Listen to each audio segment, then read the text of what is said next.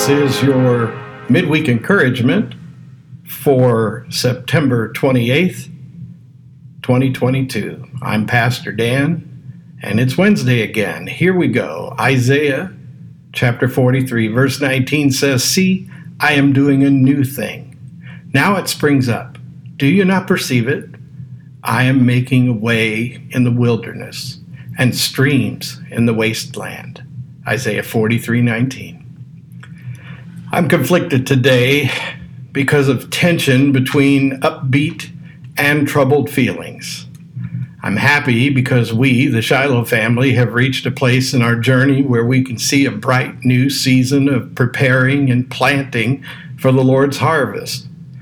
My hopes stem from faith in Christ to revive the hearts of His people and open the eyes of those who don't yet know Him.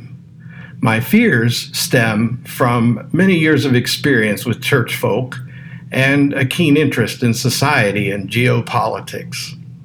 The famous introductory words of Charles Dickens' classic A Tale of Two Cities seem to apply to our times. It was the best of times, it was the worst of times, it was the age of wisdom, and it was the age of foolishness. It was the epoch of belief, it was the epoch of incredulity, it was the season of light, it was the season of darkness, it was the spring of hope, it was the winter of despair. Pandemic, politics, economy, church attender losses, war in Europe, liberals, progressives, conservatives, traditionalists, disaffiliation and all its fallout, hurricanes, supply chain issues, poverty, Russia, China, North Korea, Iran, and winter is still coming. Seems like the worst of times, doesn't it? Another literary source, Game of Thrones by George R.R. Martin, fancifully but accurately presents a world like ours, wherein worldly ambitions, fleshly indulgence, and fearful supernatural forces crowd together in subtle and overt battles for supremacy, all while the inevitable long, dark winter draws near. When is upheaval and chaos ever the best of times?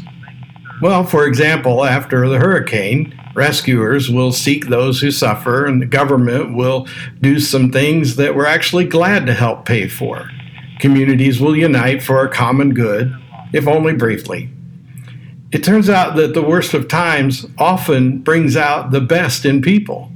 It turns out that troubled seasons make it easier to see who the givers and the takers are. When circumstances threaten their interests, the takers abandon others and retreat. Givers adapt and strive to relieve suffering and end chaos. It's as basic as it gets. One can either be egocentric or others-oriented. Ironically, one can do good works for others and still be egocentric. The Bible calls us to be God-oriented, which leads to others' orientation for His sake. So when the worst of times come, it's more important than ever to be God-oriented, rooted in God's Word, and united with like-minded Christian believers. Should it surprise us when hard times highlight selfishness, childishness, and general wickedness in some people? What if such seasons turn out to be defining moments that show us what matters most? And what if they show what matters most to us and others? All of Jesus' apostles, even Judas, experienced it. Therefore, they lost friends and family and worldly security, and eventually their lives, because of what mattered the most to them. Why shouldn't we, Jesus' disciples, expect the same?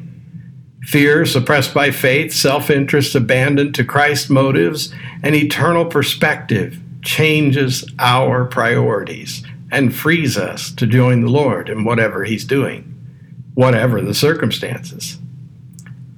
I've heard that many Shiloh folks want all the talk of disaffiliation to stop so we can get back to church again.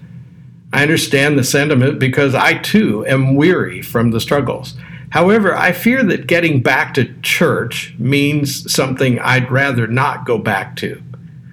If it's about personal interests, tastes, and comforts, we should not go back to it. If it's a call to stop talking about denominational politics, I'm right there with you. Let's get busy then, being the best of Christ's people, whatever the times seem like. Let's never again come to worship so we can get what we want or receive services we feel entitled to. Worship is, after all, about the Lord and serving all that He is entitled to. When we are not adoring, praising, and submitting to Christ, let us be sources of grace and mercy to those for whom He suffered. Let us dedicate our whole lives worshiping and serving Christ, our King, doing all the good we can by all the means at our disposal, so that people who don't know Him might meet Christ through us.